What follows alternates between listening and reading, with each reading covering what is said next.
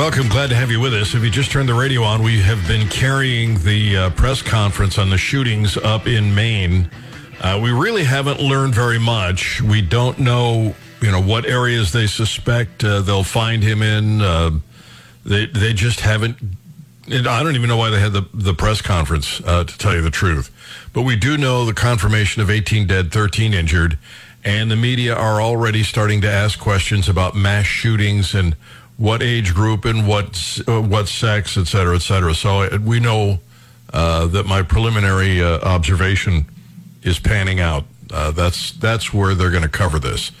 It's just the knee-jerk reaction of the left whenever something like this happens. Again, if you go to crimeresearch.org, you will discover that we are by no means even close to the country with the most mass shootings. The details are all there. Dr. John Lott has done the research, and going after the weapon is not the solution any more than banning forks will stop obesity.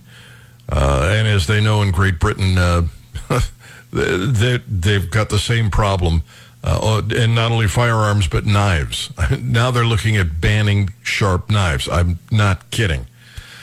It's the people, not the tool.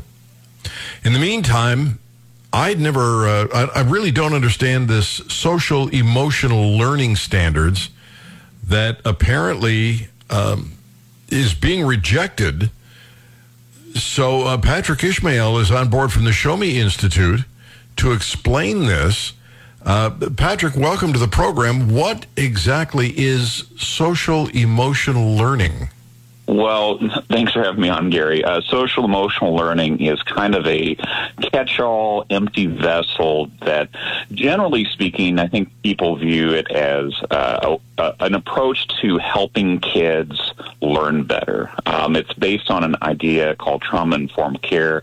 That's for a very specific set of kids who have been through, as you might suspect, trauma and have very specific kinds of needs. But what you're seeing in a lot of the educational systems around the United States, K-12 in particular, is that they're adopting SEL as kind of a way, unfortunately, to put a lot of woke ideas into the classroom. And SEL can mean a lot of different things. It's kind of like critical race theory, where there's this core of ideas, but a lot of things get attached to it. And in California, SEL focuses to a great extent on sexual education for K through 12, including kindergarten, first and second grade. And in Missouri, they were talking about adopting SEL standards. And again, because it's oftentimes ambiguous exactly what they're going to be teaching, is it going to be about sex ed? What is it going to be? There's a lot of controversy that surrounds it, and rightfully so. In Missouri, it's not even clear that the Missouri Board of Education, which was going to require that districts adopt these SEL standards, even had the authority to do this kind of work. And last week they ended up deciding not to actually require that these school districts across the state adopt SEL in the classroom and among their teachers. And I think that's the right thing to do. There's no reason for school districts to be getting involved in basically being, and this is kind of how it's evolving, into becoming a second set of parents for kids. Because when you start treating all kids like victims, you're going to get a lot of, I think, unintended consequences. So, and the real issue here, I think, is that, you have the school board, the state school board, which is pushing these standards, but the DESE and the state school system isn't even doing the basics right. And they keep freelancing off into these, kind of woke priorities, but they're not educating kids. We have only 1 in 3 kids in Missouri proficient in math. That's crazy. And then we found out last week too that the commissioner of ESSE, Margie Van Dieven, is retiring, and I think she'd been in office for maybe 7 years so far. She's going to retire at the end of this coming year.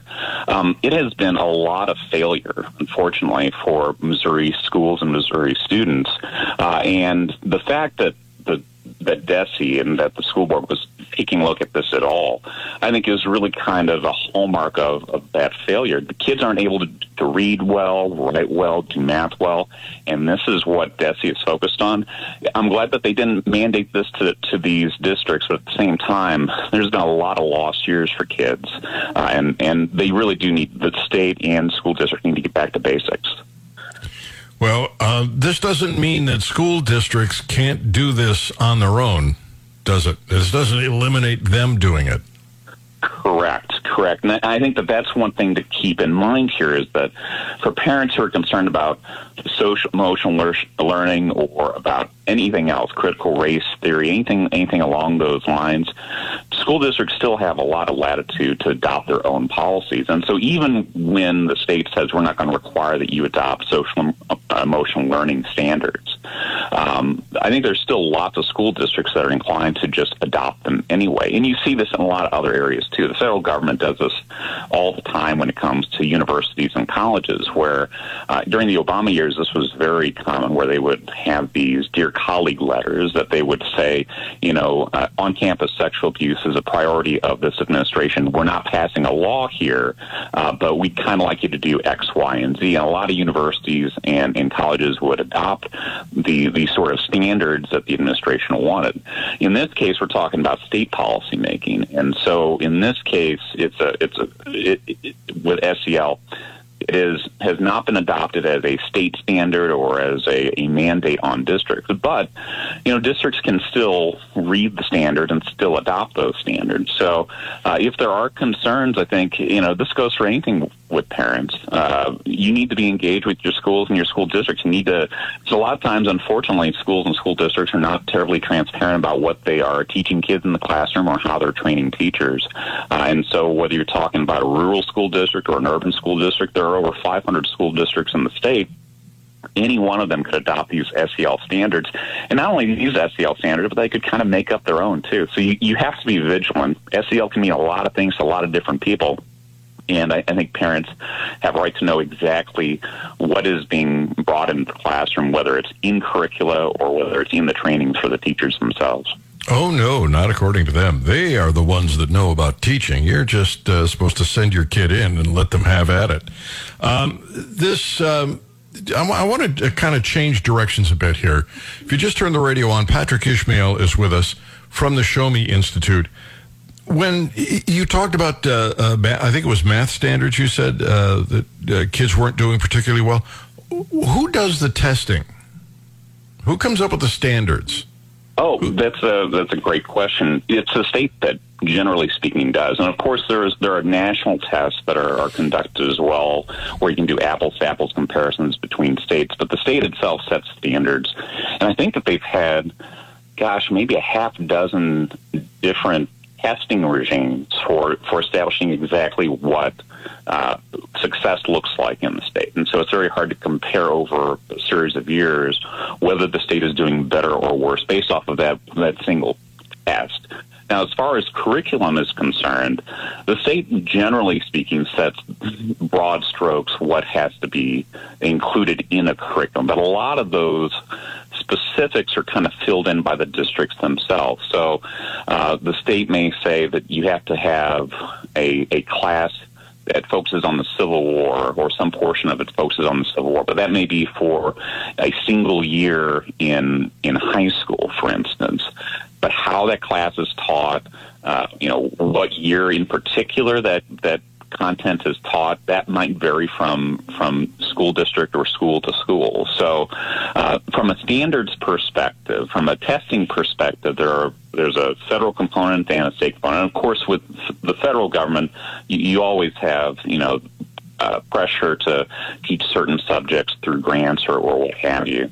But from an actual content perspective, the broad contours are generally speaking set by the state, but the districts themselves have a lot of latitude in implementing curricula in a way that they prefer. And we've seen this. We did our Show Me curricula project a couple years ago, and it is remarkable how often curricula is hired out to private firms to basically, a school district will more or less buy a curriculum bring it in, and we'll sometimes say, if you want to see this content, it's subject to copyright. These are things that we cannot duplicate for you, unfortunately, or that's how it's told.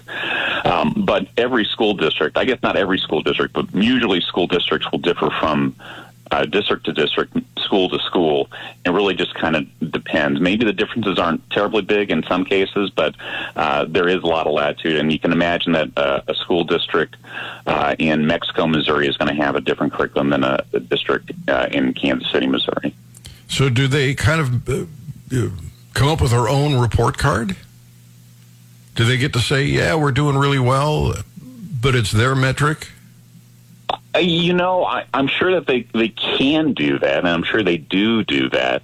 But there are standardized testing practices in place. And not only that, I mean, if you go to mostschoolrankings.org, which is the website that we operate and that my colleague Susan Pendergrass has done a great job with, there is data out there from the federal government that you can make apples-to-apples comparisons between schools and between school districts about. And so, you can have, over 500 school districts, and you can see exactly, how they do compared to one another. Now, what's remarkable to me, though, is that, you look at the data and you find out that only, on average, 1 in 3 kids in Missouri is proficient in math.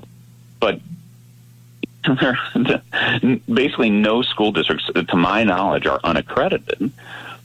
Over 500 school districts, and yet on average 1 in 3 kids is proficient in math. Like, the math doesn't actually make sense in that case. And so there are a lot of layers of problems here. One is the way in which we accredit schools. How is it possible that we could have no unaccredited schools and the average Missouri student may be not proficient in math?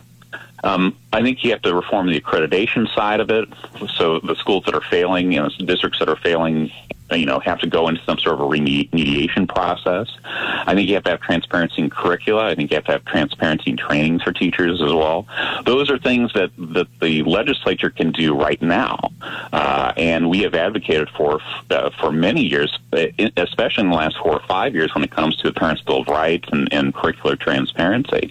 And yet the legislature has failed to do it. It's really kind of shocking. And so, they can tell they can tell parents and the public that they're doing great, but the data is out there, and it's a very clear picture in a lot of cases.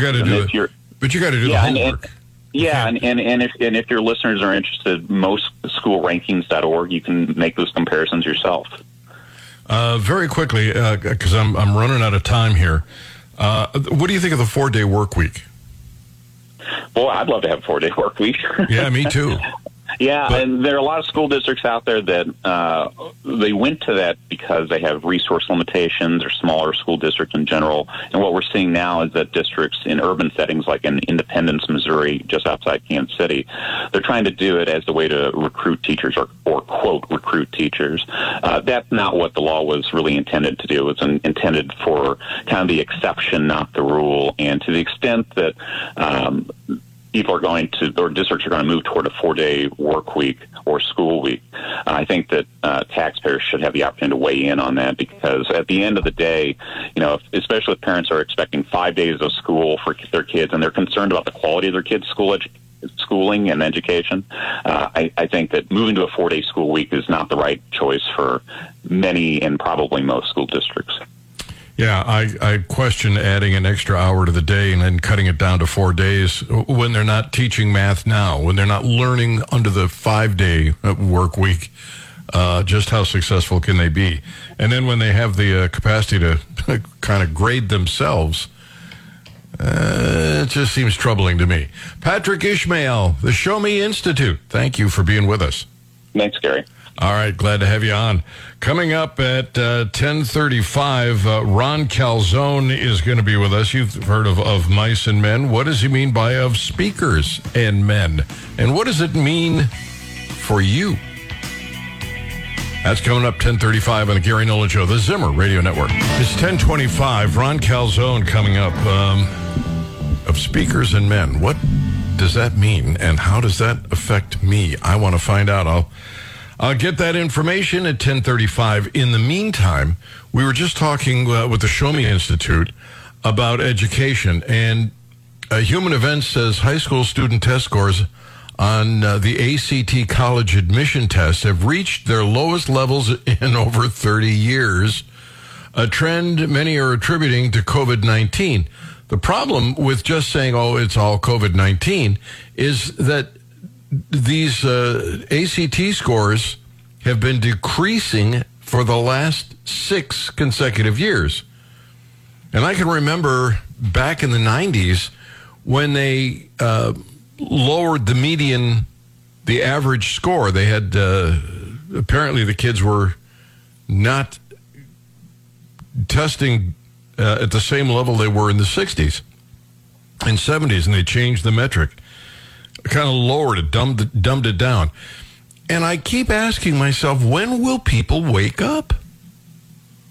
When will people wake up? We're throwing more and more money at government education. I mean, we're throwing tons of it. And every time you turn around, they want more of it. And they're not doing better. They're doing worse.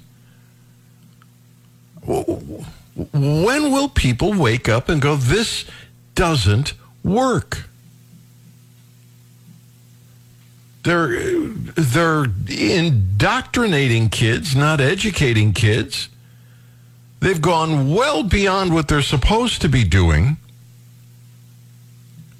And not doing what they are supposed to be. It's crazy making.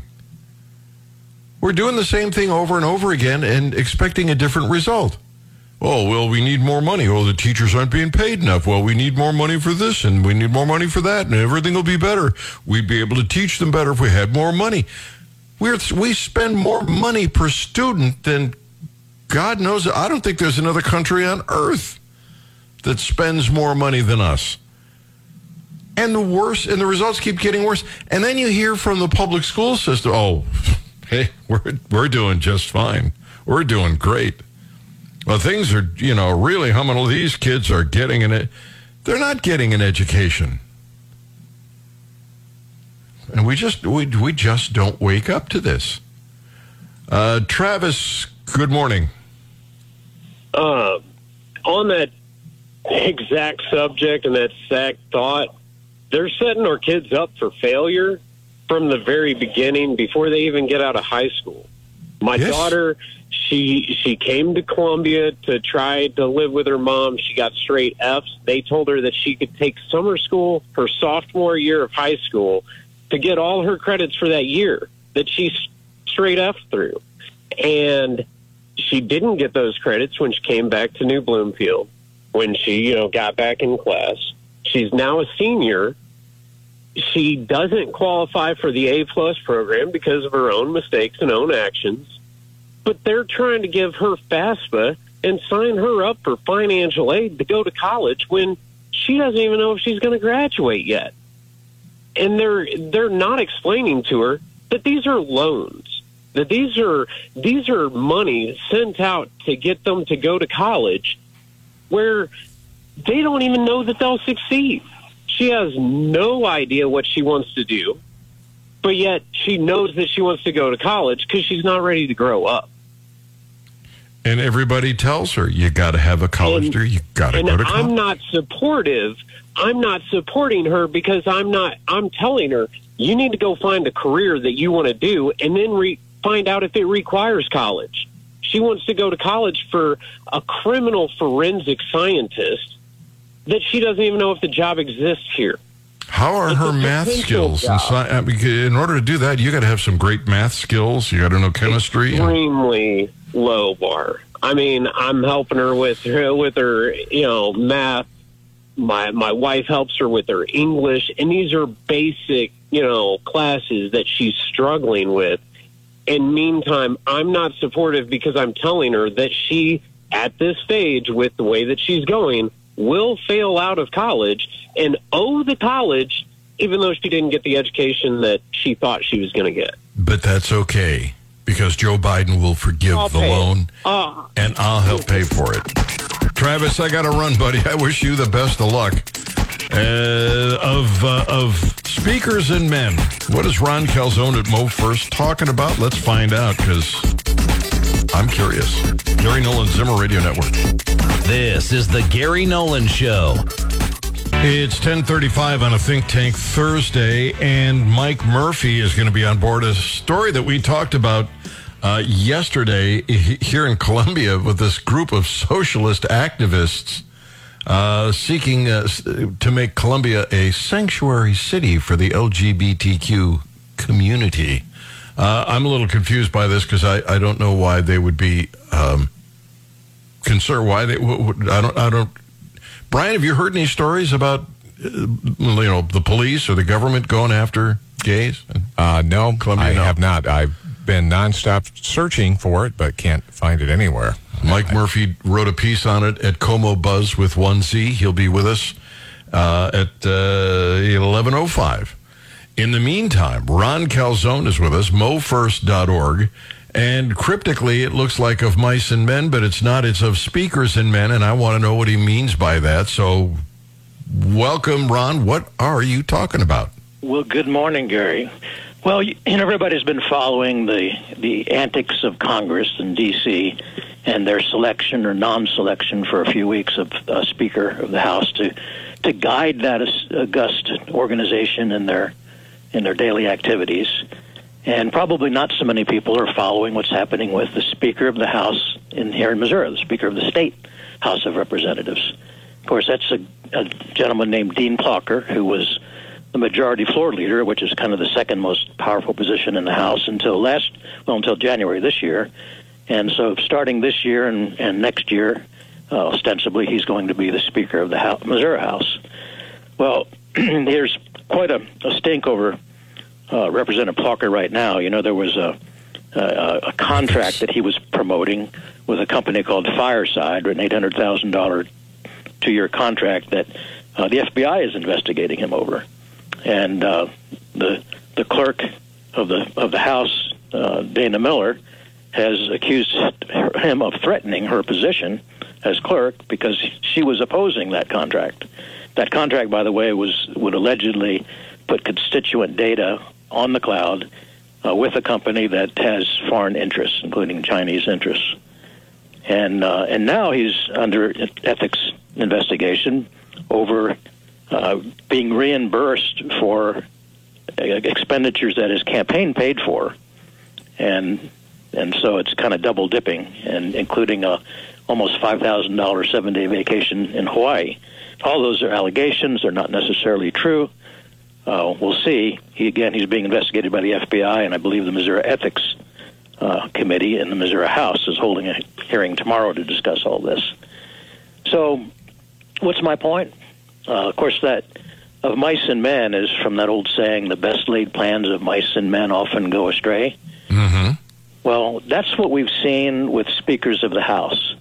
So since the Republicans took control of the House, there have been 10 Republican speakers, starting with Catherine Hanaway in 2003, up to Dean Plocher starting in 2023. A full half of them have either ended up in trouble with the law, or a couple of them, they gain new girlfriends and lose wives during the time they're sitting in the Speaker's office. 50%. 50% of the people that are holding the second most powerful position in the state of Missouri either have ethical or legal or marital problems. And we seem to think that the body can't function without one person having as much power as we give the Speaker of the House. Is that wise? I don't know where to... You remember John Deal? No, I do not. John Deal was the speaker in 2015. Remember, he resigned over a sexting scandal. Oh, yes.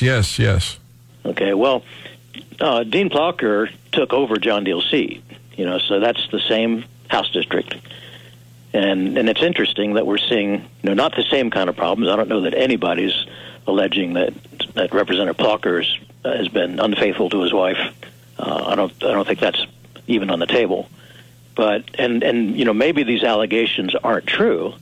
But the fact of the matter is that when you put all your eggs in one basket, whether it's the Speaker of Congress or the Speaker of the Missouri House, and things can't function unless that individual is functioning properly, it just doesn't seem to make a lot of sense to put all your eggs in one basket.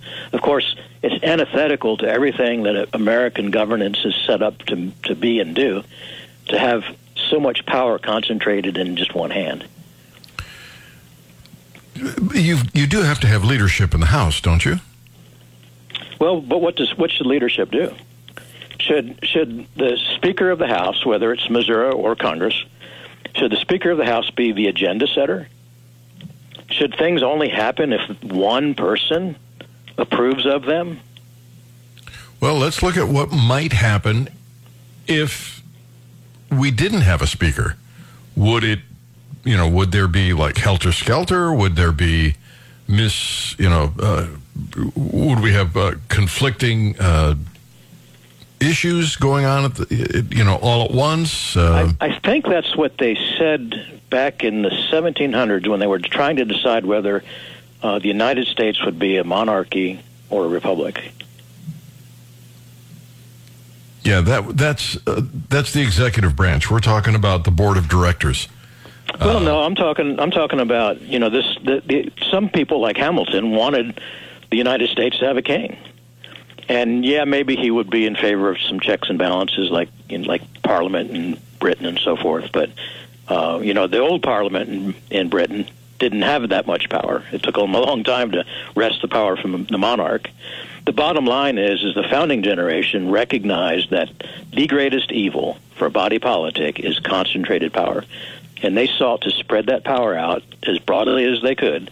That's why we have a federal system with distinct powers for the federal government and a different set of powers for the state government. That's why we have a bicameral legislature. That's why we have 3 branches of government, each with checks and balances on one another. And yet we don't have that in the House of Representatives when you have basically a dictator that gets to run the House of Representatives. And that's not a statement about Dean Plocher or anyone else. It's a statement about the system. And it just doesn't make sense. Can we come up with a system that allows 163 adult men and women to function without having a dictator do it? Absolutely, we can. Well, I guess absolute power corrupts. Absolutely. Well, and I think the 50%, failure rate, I guess, of the 10 Republican speakers kind of speaks to that. Well, you've kind of hit this topic several times in the past about the way the legislators bring issues to the table and how they get to be voted on. And I think you make a valid point that you're not a representative of anybody if you can't get your bills voted on. Well, that's right. Without kissing the ring of one individual. But the reason that I bring it up today, I'm not trying to beat a dead horse, or maybe I am. I don't know. But again, the Missouri Speaker of the House is in the news today. Tomorrow, the Ethics Committee and the House Ethics Committee, chaired by someone he chose, by the way, is going to do an investigation. They'll discuss it behind closed doors because it's a personnel matter. And we do have, rumors at least. The FBI, of course, won't tell you, but the FBI investigating Dean Plocher. You have claims from Dana Miller, the clerk of the House, that she was threatened. Her job was threatened by him because he was trying to push this $800,000 a year contract. And the rumor mill is, and I don't know that this has been proven, is that one of the reasons he wanted that contract so bad is because Fireside, the company that would get the contract, promised to donate hundreds of thousands of dollars to the Republican central committees, or to the HCRC, I think. But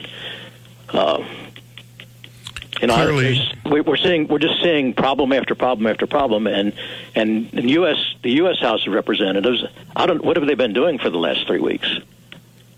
Well, fortunately, nothing. Well, that's from my point of view, that's fortunate as well. They could go for another 3 months as far as I'm concerned. But just the idea that you're paralyzed because you don't have one position filled, there's no successful company that would run that. So should we have a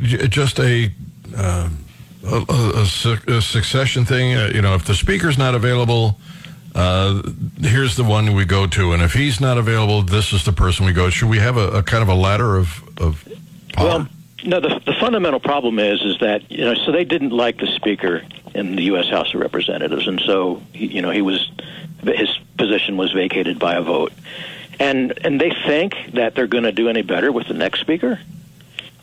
So I guess Mike Johnson has some bona fides that some people are impressed with, and maybe he'll be better. But I would suggest the fundamental problem is the top-down power structure, and you should not be dependent on one man doing the right thing. And so speaking of Britain, when someone is selected as Speaker of the House, he resigns his membership with their party. And so the Speaker of the House, and this is how it was in the United States to start with, too, the Speaker of the House is supposed to be a facilitator. He's supposed to make sure that the debate and the way the things flow through their chamber is orderly and organized, and everybody has a fair crack at things. And we evolved away from that into this idea that the Speaker is the agenda setter, that he's got veto power over everything. And that's not the way it should be. You and I aren't represented as long as our representatives don't have 1/163rd of the power.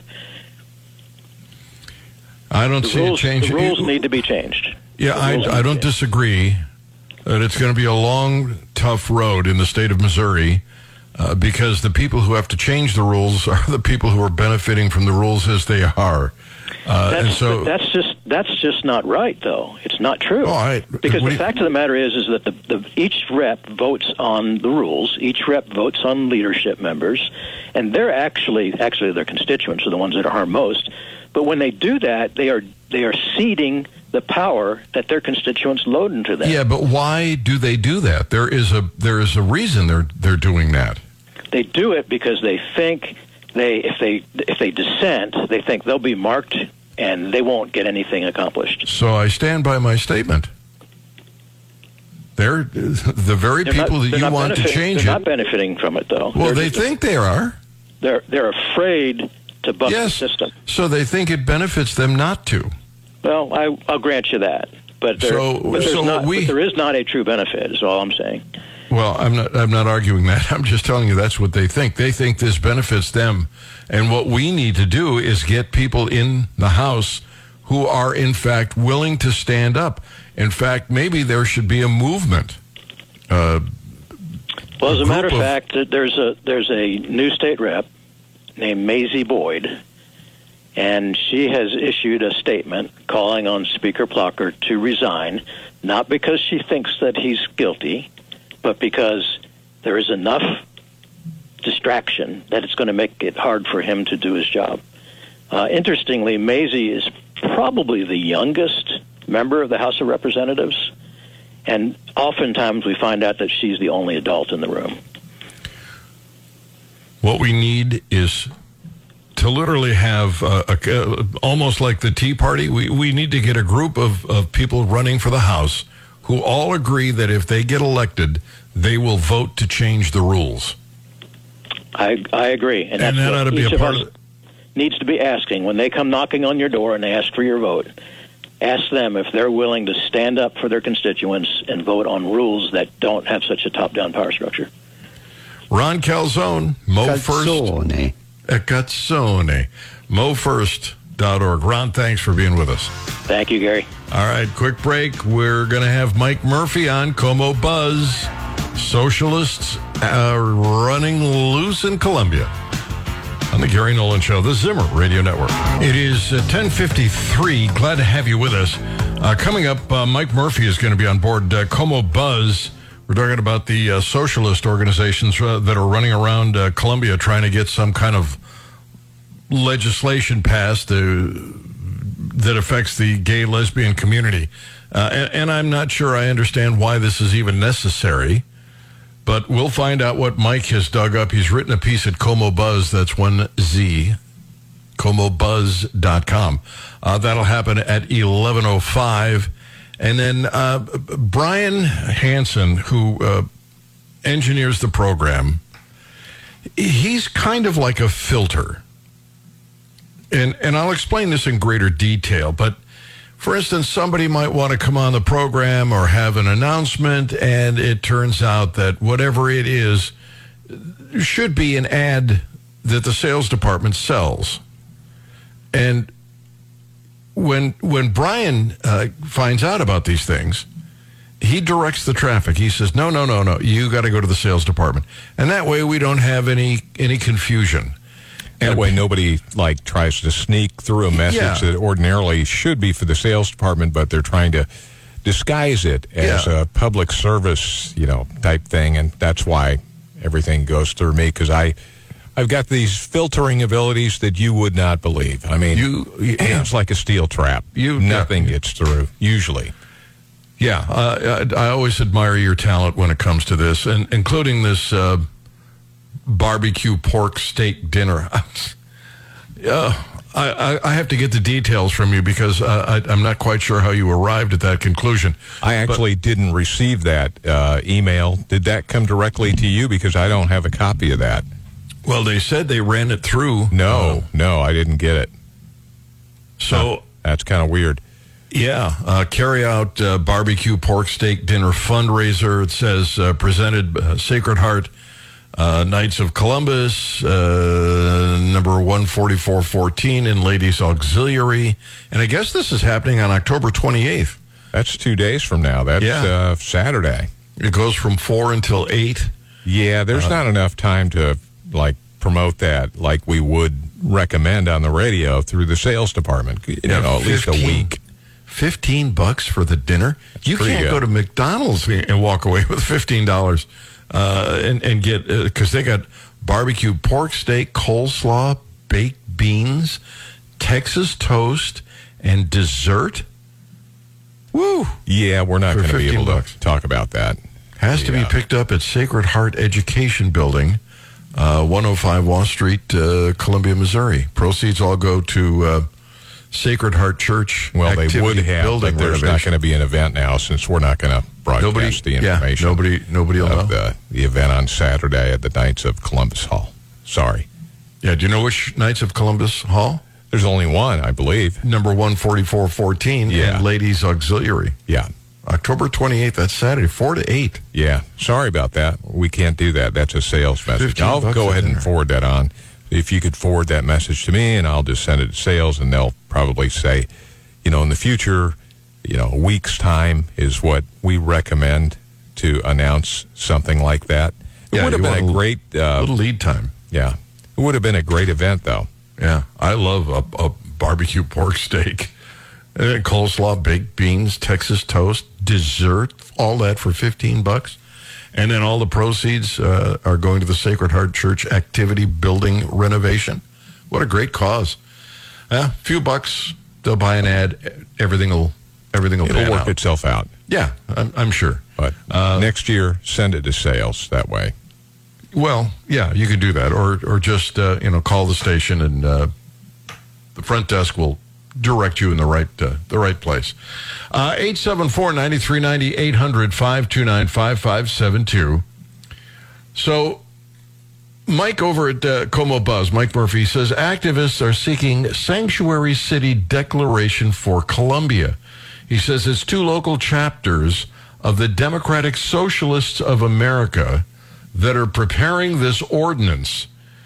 And when you see that they need an ordinance to protect people, that means that somewhere along the line, people are being harmed, and this is to stop that. There's a law to protect these people but I don't know of anybody being harmed.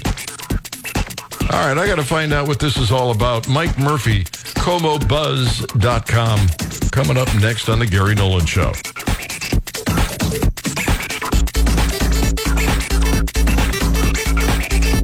This is the Gary Nolan Show.